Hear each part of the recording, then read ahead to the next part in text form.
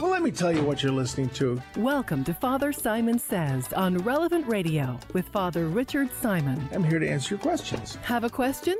Give us a call. 1-888-914-9149. As any question you may have about the Lord, the faith, and the church. That's 1-888-914-9149. This is, in fact, a radio show called Father Simon Says on Relevant Radio. Well, hello. Oh, dear. You know, there's just a lot of stuff going on in the world. Yes, let's see here. I got to find that. Tomorrow is a big day. It's the March for Life. And we're really working on this. And we can all be part of it.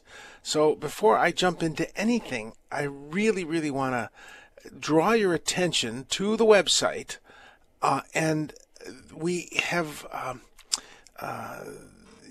go to relevantradio.com/fast, and then look for hashtag Fast for Life, and you can join in supporting spiritually those who are going to be marching in the cold on Friday.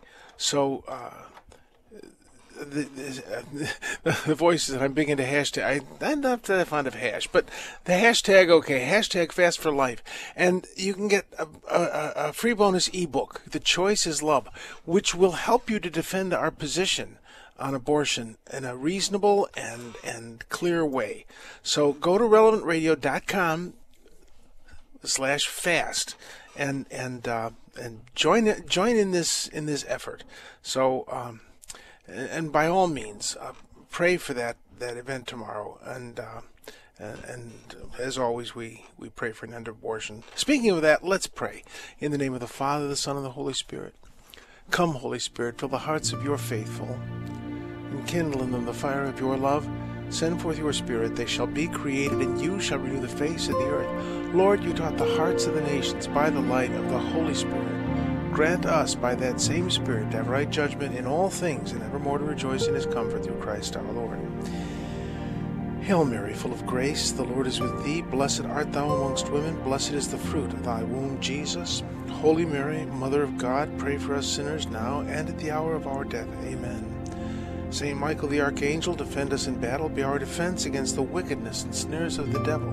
May God rebuke him, we humbly pray. And do thou, O Prince of the heavenly host, by the power of God, cast into hell Satan and all the evil spirits who prowl about the world, seeking the ruin of souls. Amen.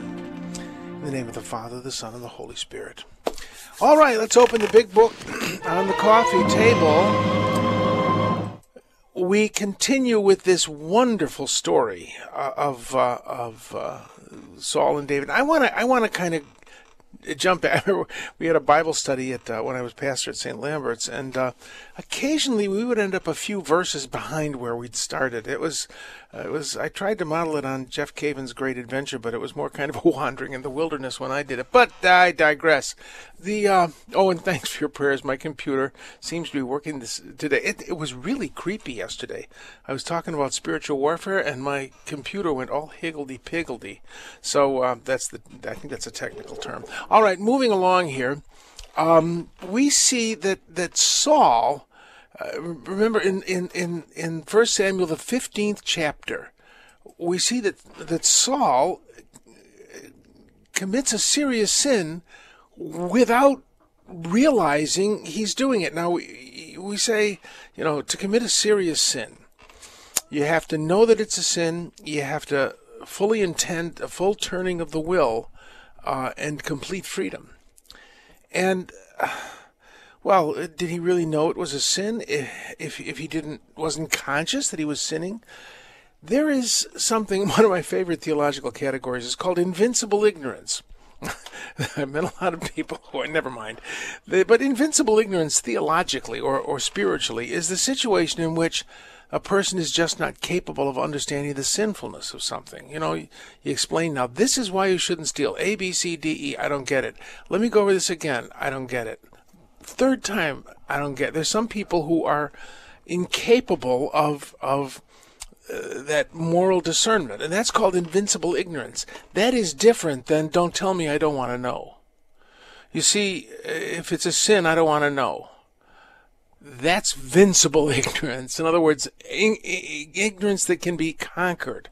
And when you don't want to know what God wants, when you've convinced yourself that it's all right, the more convincing, I've always found the louder the argument, my suspicion is the less confident the person is in his own position. If I have to yell and scream to convince you that I'm right, maybe it's because I don't think I'm right. So Saul was in this position. He was in the tribe of Benjamin. He wasn't a Levite. He wasn't a Cohen, that means a priest. And he decided to offer sacrifice because his men were getting restive in one point. And then in another point, he really had convinced himself that he had done God's will by obliterating the Amalekites. But he didn't. And we're going to see how that comes back to bite him right in the ankle at the end of his life. But he didn't put the Amalekites under the ban. He saved their king to execute in Gilgal, and which was an important religious center, and he brought the best of the sheep and the cattle and the livestock to sacrifice in Gilgal. And he had convinced himself that he was pious. And he wasn't. He was doing this for his own honor and glory. This should send chills down our spine. That I think that my theological position is because I love God, when sometimes it's not because I love God, even if it's a correct position. It's because I'm an angry, self-righteous person who does not want to listen to anyone else's point of view. Or this is what I like, therefore it must be what God likes. We need constantly to pray the prayer that we read in the Psalms, Lord, from my unknown sin deliver me. How can it be a sin if it's unknown? Well, it's unknown to my consciousness, not to my soul. That's a little different. And I really believe that's a biblical idea. So, that the idea of the examination of conscience and a humility before God is very important.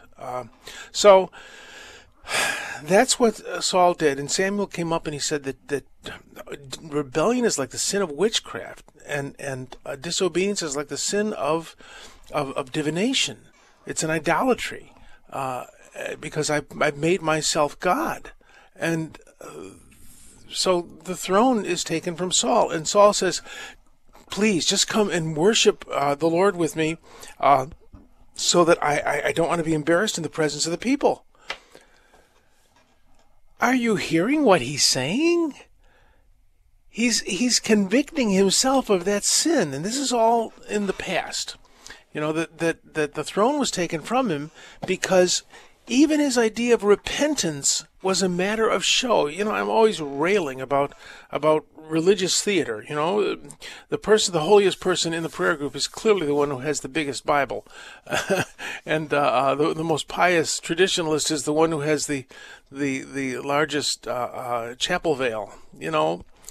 Are we doing this for the Lord, or are we doing it for appearance sake? Saul was totally into appearance sake, and he couldn't separate that from devotion to the Lord.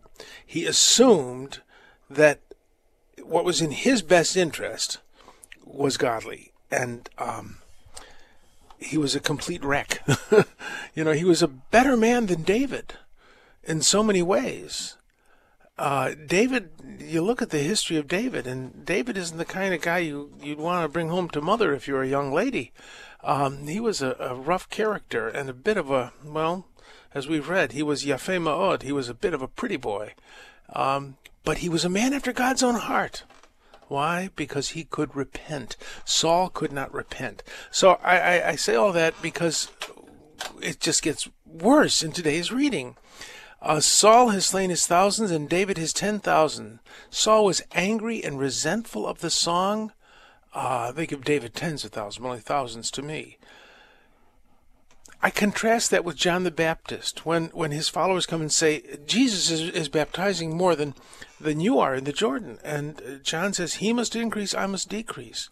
In other words, if Saul had loved what God was doing, he would have said, yes, David is even better than I am. It's wonderful. God is conquering his enemies and using David to do it. If Saul had had that in his heart, he would have been remained as king of Israel, I think. But he didn't. He thought, I've got to kill him. This reminds me of the story about when Jesus raised Lazarus from the dead. We read that the Pharisees and the Sadducees and especially the Sadducees and the scribes wanted to kill Jesus and Lazarus too. Doesn't it sound ridiculous to think I'm going to kill somebody who was raised from the dead? This guy's got power over life and death. Nonsense. Your best friend comes and you hide in a cave for a few days, take a bunch of back issues of magazines that you haven't read, and then ta-da, they're raised from the dead. My eye. They refused to believe it. They couldn't see what God was doing. And Saul is in the same position. He couldn't see what God was doing, and he was going to kill David. But Jonathan perceives what God is doing, and he realizes that he's never going to be king, but David is. And Jonathan is fine with this because it's the Lord's will. This very narcissistic man who was in a position of power had a son who was better than him. It's a wonderful part of the story. So that's, I look at that and just marvel at it and think, boy, I lack a great deal. I remember hearing the story of a preacher who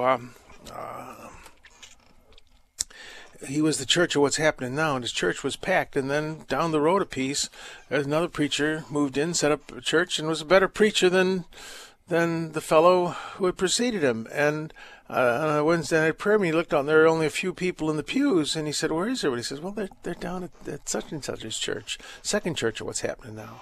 And this minister said, "Well, let's go down there and see what the Lord is doing." In other words, the cloud of glory has moved on. I'll go and worship God there. In other words, it wasn't about his ministry. It was about what is the Lord doing? And I think that's a real important thing that we have to be aware of. It isn't about my ministry, or it isn't about this group, or it isn't about this parish. The cloud of glory always moves. We have a God who keeps us on a pilgrimage. And to quote the scriptures, and especially the letter of the Hebrews, that if we don't move on in the desert, our bones will bleach. So we are not fickle. We don't follow the latest trend, but we do know that God moves on. It is the hardest thing in any organization to end the organization. Seriously. Think about it. We have this ministry. We had this great ministry. I remember we had this wonderful youth prayer meeting, hundreds of young people coming, and they all grew up, thank God. And pretty soon we had 20 people in the congregation and 10 microphones for the choir. And I kept saying, the cloud of glory has moved on. We need to just have a smaller prayer meeting, and we don't need 10 microphones. Oh, but they're all coming back. They've grown up and moved away. They're not coming back. And this was this great struggle to bring back the glory days of the ministry. That ministry was over, and God had other things for us. If you have backed this thing and, well, it's over. No, it's not. That was Saul. And that's what this passage is about today. Well, let's look at the gospel just briefly. Jesus is being swamped in today's gospel. Hearing what he was doing, a large number of people came from Jerusalem, Idumea, Transjordan, Tyre and Sidon. That's Lebanon. He had to preach from a boat, or they would have shoved him into the water at the Lake of Galilee. Why? Because he healed the sick. And they didn't understand what he was doing. So often we want the Lord for what he can give us. instead of who he is. And the demons, I've often told you, the demons are very good theologians. Whatever unclean spirits saw him, they would fall down before him and shout, "You are the Son of God." And he warned them sternly not to make him known. In other words, there were sons of God all over the place, or at least people claimed to be. The emperor was a son of the gods, and everybody was a son of the gods. Jesus was the Son of Man. In other words, he was this heavenly being from the book of Daniel who came down to earth. And the devil has no problem acknowledging the divinity of Christ, provided he will keep that divinity in heaven where it won't bother anyone else. Governments, they don't mind if you're Christian. It's when you're Christian in the marketplace that they're upset. That when you're Christian, like tomorrow for the March for Life, in a public way, that they're upset. If you'll just mind your own business and say your prayers and let us run the world, well, that's demonic. And this idea that the Son of Man is Jesus refusing to say that he's divine. On the contrary, he's saying, "I'm God come to earth." So, all right, I want to continue with this evangelism business. Evangelism, what does the word evangelism mean? L-E-U is a Greek prefix meaning well or good, like eugenics, which means good birthing, which doesn't mean that at all. Euthanasia, good dying, also doesn't mean that at all. Well, what's another euthanasia? That doesn't refer to young people in the Philippines. You know, all those EU. So it means well. And Evangelion. An Evangelion is an announcement. It is the good announcement. And it was a royal proclamation when the messenger came from the king and stood in the town square and said, "Oye, we have won a great battle at Thermopylae." You know, this is an Evangelion, a good news, a royal proclamation. Well, what is our royal proclamation? It is the good news of the kingdom. Oh, here we go again with this kingdom stuff. Yeah. Basileia, which I keep banging away at this, that when I see that, I don't think a territory or a political system. I think of a king, the royal nature. Jesus says he came preaching the gospel, the good news of the royal nature of God. And he said, the God's royalness has drawn near to you. The kingdom of God, when we hear the kingdom of God is at hand, it means, that it's going to be all wonderful. No, that's not what it means at all. In Greek, it literally says God's royal nature has drawn near. In other words, what's the good news? Jesus himself is the good news. When you see the carpenter of Nazareth, when you see the construction worker named Jesus with the gnarled hands and the uneven shoulder from working, that's God's royal nature, and God's royal nature is drawn near to you. The good news is, in fact, that Jesus has come to anyone who will receive him. Somebody wrote me a letter. I don't know if I read it the other day. That they had always heard that the good news was the heart where the kingdom of God was the heart where God was king, and I think that's absolutely true.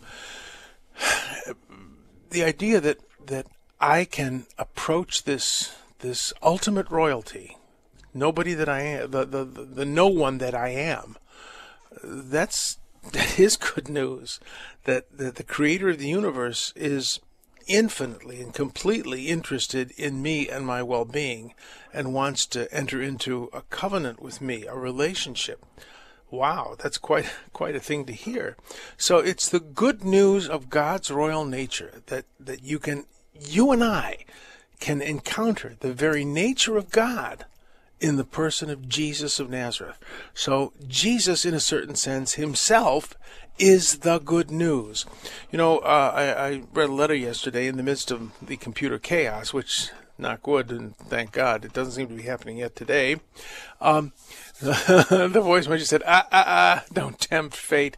But somebody asked about, what is that line in Scripture, the violent bear it away? Well, Jesus said, if you think of the kingdom of God as a place, well, it's being attacked by these violent people. But if you think of it as God's royal nature, the forceful, from the time of John the Baptist until now, the forceful have been taking God's royal nature, and he's saying this to people who believe no, you got to be born into it, that I'm holy because I'm this nationality, I'm a chosen person because I'm in this chosen race. No, that you have to lay hold of it. You'll have to lay hold of God's royal nature, and those who want it can take it. It isn't part of anyone's inheritance. God's kingdom, God's royalness is not part of anyone's inheritance. So evangelism, I probably shared this with you yesterday, and I'll share it with you 100 more times. The best definition I've ever heard of evangelism is to bring people to the saving knowledge of Jesus the Messiah, Jesus Christ. To bring people to a saving knowledge of Jesus Christ. Jesus is the good news. And the good news of the kingdom is that where there's Jesus, the kingdom, this royalness of God is drawn near. All right, we're going to take a break. We will come back with letters, and you can call in. We'll open the phones at 888-914-9149. 888-914-9149.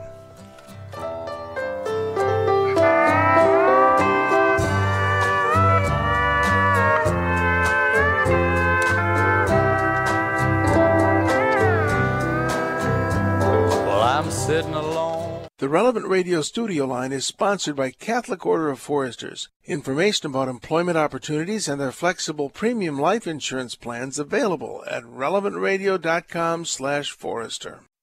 Oh, well, I want to be ready. I want to be ready. I want to be ready to walk in Jerusalem just like John. Walk in Jerusalem just like John. Oh, John said the city was just 4 square.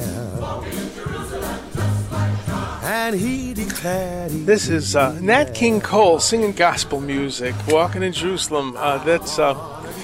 It's a neat old gospel song. I like neat old gospel music, so it's neat. It's just, in some ways this may sound odd. I find it similar to chant. I do, because these were actually meant to be chanted and to relieve the what's the word, the sorrows of slavery. So, all right, well, let's go to letters. Okay.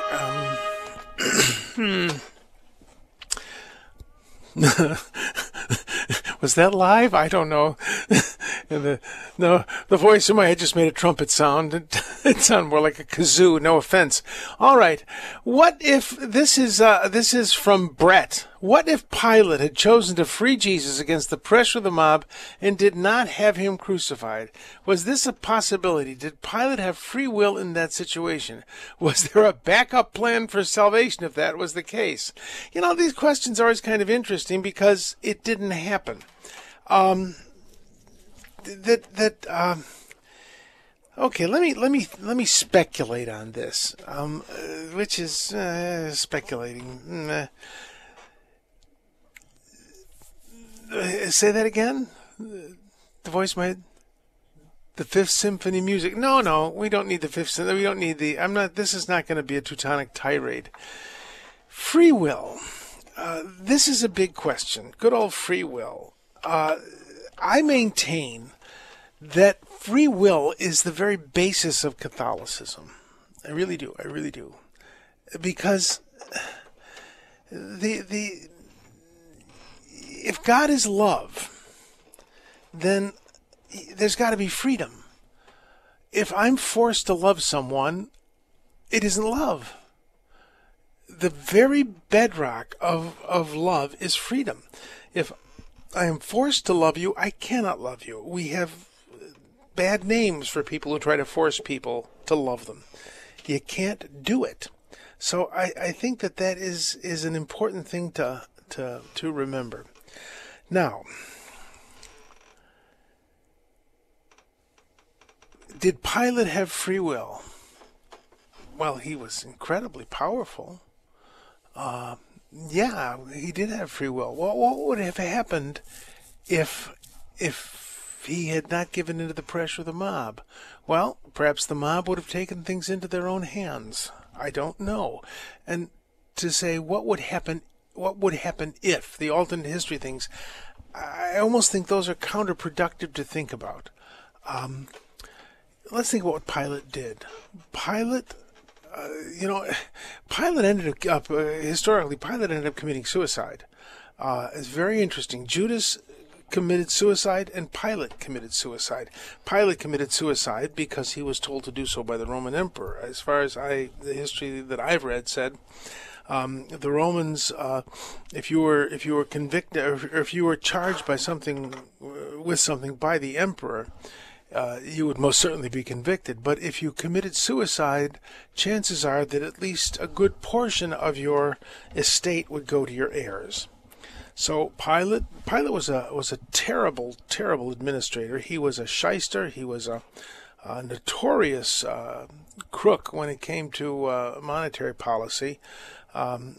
Supposedly, these are things, of course, much of it comes to us through people who didn't like Pilate, but he ended up committing suicide. And the scripture says, touch not the Lord's anointed. But Pilate did this in order to curry favor with Caesar. So Pilate acted with eminent freedom. He chose himself over the truth, and over the promptings of his wife. So yeah, he had free will, and God doesn't have backup plans. When you talk about God and a backup plan, God doesn't think. God knows. I have to think. I have to guess at the future. History is all laid out for God. Well, doesn't that mean it's all predestined? No, to know something is going to happen doesn't mean to cause it. Think about that. To know something is going to happen does not mean that you're going to cause it. So the Lord knew that this was Pilate's choice, and the Lord allowed him that freedom, because for the Lord to have denied, couldn't God just say, why would God create someone knowing they'd go to hell? Because the possibility of love and the possibility of freedom is the highest of God's desires, and He will not force us to be good. It's amazing to me, perhaps you've heard me say this before, that we have a humble God. Think about that. Our religion preaches a humble God.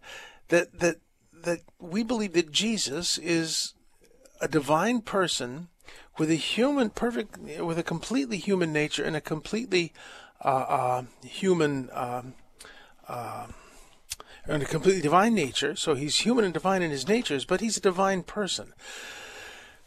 The idea that we could nail God's hands to the cross, and I think I've shared this with you many times, that I was saying Mass one hot summer day, and the fruit flies kept dive-bombing the chalice, and I said to the Lord, couldn't you convince the flies of this great miracle for just a moment? And the little voice inside said, with my hands nailed to the wood of the cross, I was a feast for the flies.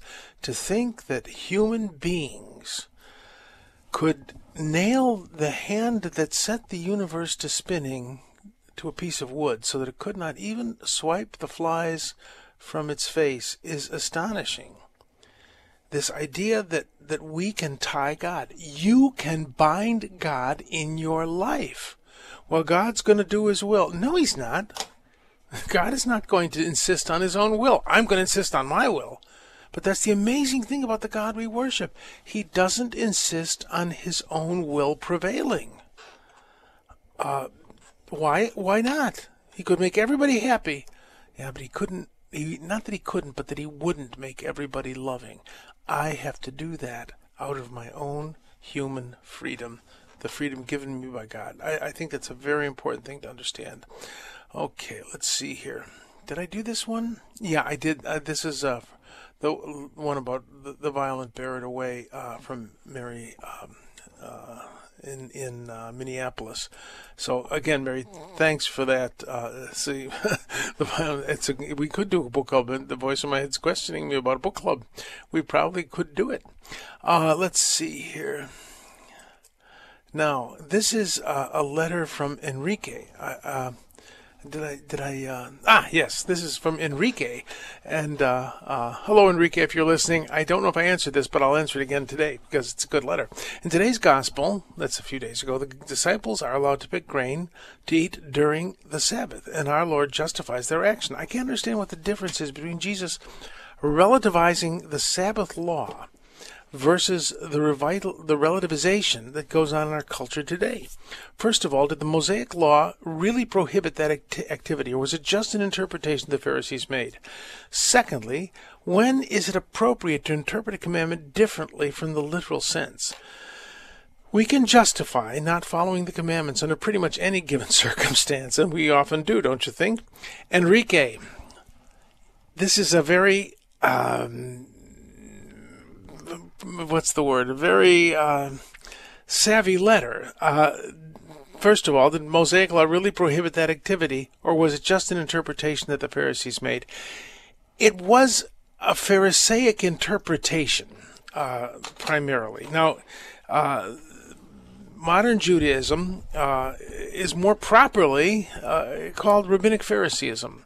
And the Pharisees were a valiant people. They were heroic. We often use the word Pharisee in a pejorative sense, and we shouldn't, because the Pharisees were and are great people. My friend Rabbi Lefkowitz, may he rest in peace, always introduced himself as a Pharisee. Especially when he was talking to a Catholic girls' school audience, they would all kind of gasp, he's a Pharisee. The Pharisees were the ones who preserved their culture, their religion, their devotion to God, and their identity under these assaults. And the Pharisees were the liberals. The Sadducees were the conservatives. We'll take care of religion. You just pay, pray, and obey. Don't do this at home.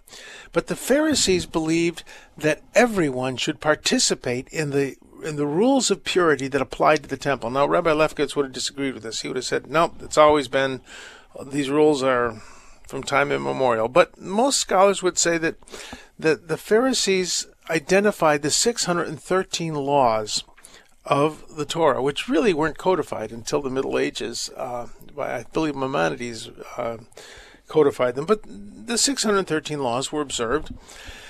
And the Pharisees believed that even the strictest of the laws applied to every single Israelite. The Sadducees would have said, no, they really apply in their strictest interpretation to us, because we're the ones who will go into the temple and intercede for the people, and we are the guardians of religion. The rest of you do your best, don't avoid unclean foods, and, a mouse falls into the clay bowl and it becomes impure. Well, maybe you want to break it, maybe you don't. We would, because we have to be pure. We're the priests. Well, it was a control. Well, the Pharisees said that the business of the temple was every Israelite's business. But then they thought of ways to get around the rules that were impossible. For instance, it's clear that to draw water on a Sabbath is work.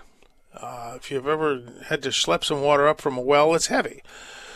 Oh dear, what if you need water on a Sabbath? Well, if you have a bucket that's in the well, and there's a rope attached to the bucket, and you tie the rope around your waist, well, you're really just putting on your belt. If you walk away from the well and the water follows, well, that they really did that sort of thing. I've seen them do it. You can't carry keys on the Sabbath. That's a burden. However, if you have them attached to a stretchy belt, they're just part of your clothing. And I remember watching Levi, the rabbi's son, locking up the synagogue in a very bad neighborhood, which you had to do. And he had the stretchy belt with the keys on it. And so they really did this, but they called it putting a hedge about the law. And so they would define work. If you're in your house and you take something off the shelf and you eat it, that's not work, it's eating. Well, that's how Jesus and his disciples looked at it. They were just picking grain in the field. The Pharisees had defined it differently. So it was partly Pharisaic definition. Now, there were 613 of these laws, and 603 of them fell into the 10 Commandments are part of those 613 laws. The 603 fall into three different categories. Interpretations or applications of the Ten Commandments, which are binding on us. Liturgical laws, how to conduct the sacrifices of the temple and what the high priest wears and all that sort of thing. And then I can't think of the word in Hebrew for it. It's a great word. It means nonsense. Or not nonsense. I think it's hukim. The hukim, which are the laws that in our interpretation make no sense. And they are simply there because God is God. And what they do, the effect of it, is to keep the Israelites away from other people. Like you should not mix cotton and wool in the same garment. That's a hook. Why? Because God said so. And the Pharisaic interpretation would be, thus you have to have two looms, one for vegetable fiber and one for animal fiber. That was the interpretation. 603 of those laws, we believe, passed away with the coming of the Messiah, because those were rules that taught us how to walk. That's what they're called, halakhic law, how we should walk in the world. Now the Messiah, Jesus, is our halak. He's the one who teaches us how to walk in the world. He is the Torah, the law, come to life. We don't need these examples or these restrictions when we have him. So 603 of the commandments have passed away. 10 have not, because those 10 are the very reflections of the nature of God and the true nature of humanity. In other words, the first 3 are clearly about our relationship to God. But then comes the fourth, honor your father and your mother. St. Paul says, I fall on my knees to the Father of Jesus, from whom every fatherhood in heaven and on earth receives its name. Parenthood comes from God. Thou shalt not kill. God is the giver of life. Thou shalt not kill. Thou shalt not commit adultery. God is faithfulness. God is a marriage covenant with humanity. Thou shalt not steal. God is the provider of all things. God is generosity. Thou shalt not bear false witness. God is truth. Thou shalt not covet either thy neighbor's goods or thy neighbor's relationships and spouse. God is grace. To covet things, to covet relationships, is to say that God has not been fair with me. God is the giver of grace. These reflect the very nature of God, and thus are eternal and cannot pass away. They also reflect the true nature of humanity. That if you're a parent, you want your kids to respect you and learn from you. So you should treat your parents. Just as you would not have someone try to kill you, you should not kill someone. Just as you do not want to be stolen from, you should not steal. Just as you don't want to be gossiped about or wished ill because of your relationships or your possessions, so you should not gossip or wish ill to others. What you hope for yourself, you should hope for others. You should see the common humanity and the common love of God for all humanity in other people. So the commandments reflect the fullness of human nature. Those 10 commandments cannot pass away. The 603 other laws are abrogated by the coming of the Messiah, we believe. So yes, this we say, well, if they could pick grain on the Sabbath, why can't I fool around and steal and cheat on my spouse? Oh, because one is a ritual law, an interpretation of a ritual law.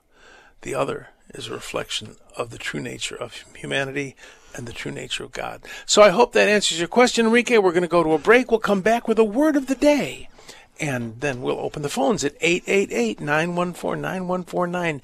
Again, that's 888-914-9149. We shall return, God willing, and the computers cooperate.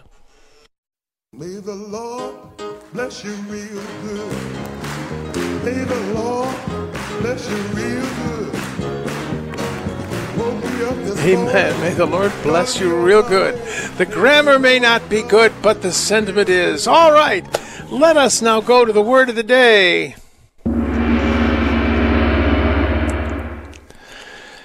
I've just been thinking about unity and uniformity. They are not the same thing. Uniformity means one in appearance.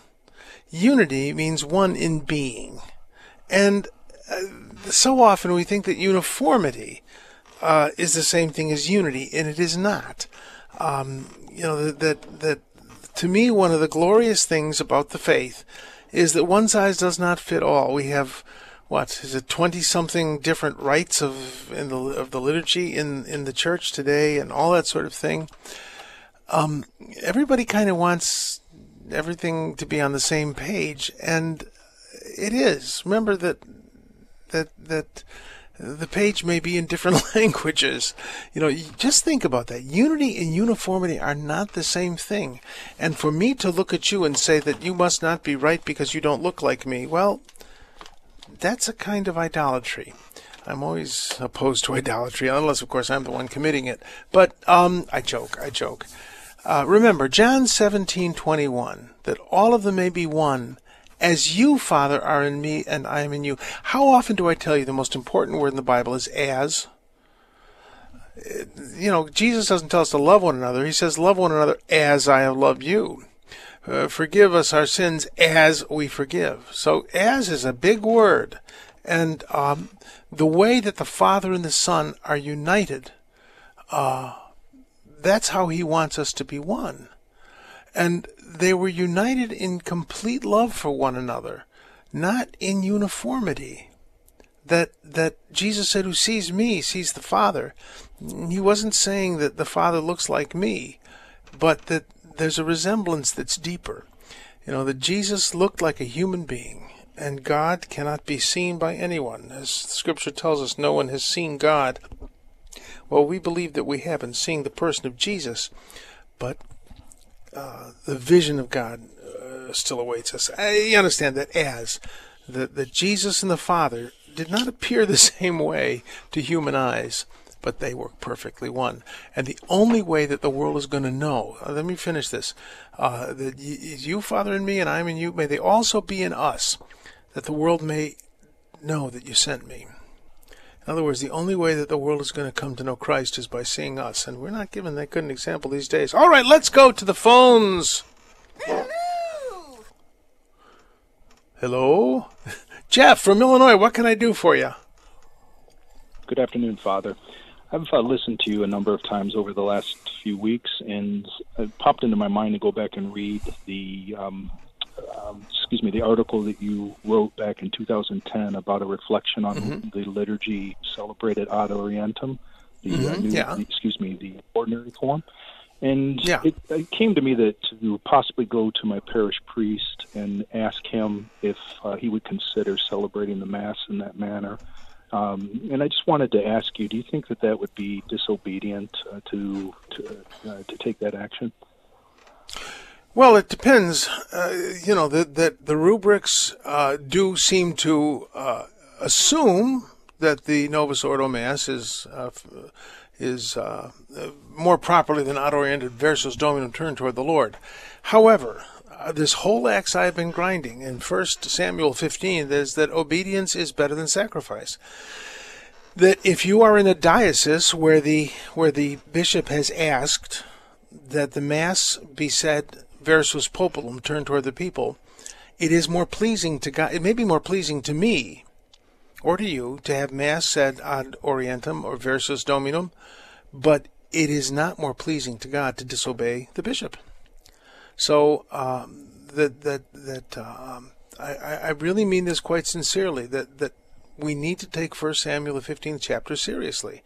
That if the bishop has asked us to do something and it is not necessarily immoral, that we must obey. The only condition in which we should disobey a legitimate religious superior is when he asks us to do something that is clearly a violation of moral law, such as, I want you to go steal $1 million for me. I don't know any bishop who's ever said that, certainly not to me. That would be different. But if he asks us to do something which is under his authority, such as the liturgy, then it is more pleasing to God that we obey the bishop. And if we disagree with the bishop, that's one thing, but we still must obey the bishop. Now, if you're in a diocese where it is permitted, and you ask the priest, and he says, "Oh, I'll give it a shot," that's fine. If he's in a diocese where the bishop has said, "I would like you to say that Mass versus populum," then you should encourage the priest to obey his bishop. So I genuinely mean that, and I think that before we decide this is what we need to do, we need to read and take to heart the 15th chapter of the first book of Samuel. So I hope that answers your question. I don't think it's disrespectful, but I think if excuse me, if the bishop has spoken, then this is something that I don't think that the will of the bishop is necessarily the will of God, but it is the will of God that we obey the bishop. So I think that's a very important thing to be mindful of. And why a bishop has said one thing or another thing, I don't know, because God in his mercy has not made me a bishop. It's a tough gig. I've known some bishops, and boy, they don't sleep that well. They are in constant anxiety, as St. Paul says, for the flock. So I hope that helps a little, and understand that whether the Mass is versus Domini or versus populum, it's still the unbloody representation of the sacrifice of Christ. So I think that it's very important that we, that God has given us bishops for a reason, and I'm grateful for their ministry, and grateful that I've never been called to it, because it is a difficult ministry. We should pray for our bishops, especially in these difficult days. All right, well, thanks for calling and thanks for listening. Whom do we have now, dear voice in my head? Tina from Austin, Texas. What can I do for you, Tina? Well, I saw a recent quote from St. Charbel. It said, "Family is the image of God," and I've always wondered why there was two creation stories, and I've put two and two together. That wasn't that kind of the images of family is the one where it's a man and woman, and then also Adam, when he was originally created, he was in sanctifying grace with God, so he was in the family of God, and so the two creation stories actually reveal the image of God as family. That's a very good point. And I thought, well, then that makes sense to have two creation stories. That's a very good point. And I would add to it that the first creation story, the most important thing about the story is the number 7. That the Sabbath was the culmination of creation, and the word 7 is closely related to the Hebrew word for to swear an oath. So the idea of 7 is an idea of the covenant, and marriage is a covenant. So in a sense, the 7 days of creation are about the marriage of God with humanity. That the very creation is kind of a marriage gift. I heard a wonderful story that the rabbis tell about, that man was created on the 6th day with the beasts, and I think most women would agree with that. And there's a period between the 6th day of the week and the 7th, the twilight. Remember, the Hebrew day begins at sundown, a little after sundown, about an hour. There's that twilight, which is neither Friday nor Saturday. And when do you go to sleep? When it gets dark. So Adam fell asleep. Adam fell asleep, and when he was asleep, God took the rib from his side, and when he woke up on Saturday morning, the day of the Sabbath, that there she was, God's Sabbath gift to him. So this idea of 7 days of creation, the idea of Sabbath, that's a very good insight on your part, because this is a marital symbol. You follow? It's a familial symbol, and I think it's very powerful. It's interesting. The synagogue on Friday night, they sing a wonderful song, Lecha Dodi, come, my dear friend, let us greet the Sabbath as a bride. And they all turn and look at the door of the synagogue, and they're welcoming the Sabbath as a bride. So this family life is supposed to be a taste of heaven. And of course, we don't do it that way most of the time, but in its own imperfect way, the Sabbath or the family imitates this divine life of God. And as St. John Paul the Great said, that God is the perfect family, Father, Son, and Holy Spirit, and our destiny is to become part of that family. So yeah, I think you're absolutely on target there with that. Any other thoughts on it? Well, also for the soul, like with Adam, when he was originally, God said, "Make man in His image." The second story was when He created Adam. That on the spiritual basis, the soul, that the life of the soul is God. It's like the life of the body is the soul, and the life of the soul is God. But that's kind of the family in terms of God union with the soul. Yeah. Yeah, this is, and you know, I love the Jeff Caven's Great Adventure Bible Study. I always say that's the very best Bible study for the beginning Bible student, because he says it's about the story of a family, the family of Jesus, all the way back to Adam. And you read 14 books of the Bible and get the basic timeline. And the timeline is this family into which we're adopted by the sacraments. So the timeline of salvation history is the history of my family, the family into which I've been adopted by sacraments. So I think that's a very beautiful, beautiful thing. And if you look through the Bible, it's all about families. It really is. And we aren't about families. We're about the rugged individual. And I think that we need to understand, great and low alike, the church is meant by God and seen by God as a family. And we need to treat her like that and be kind and forbearing with one another, just as Drew always is.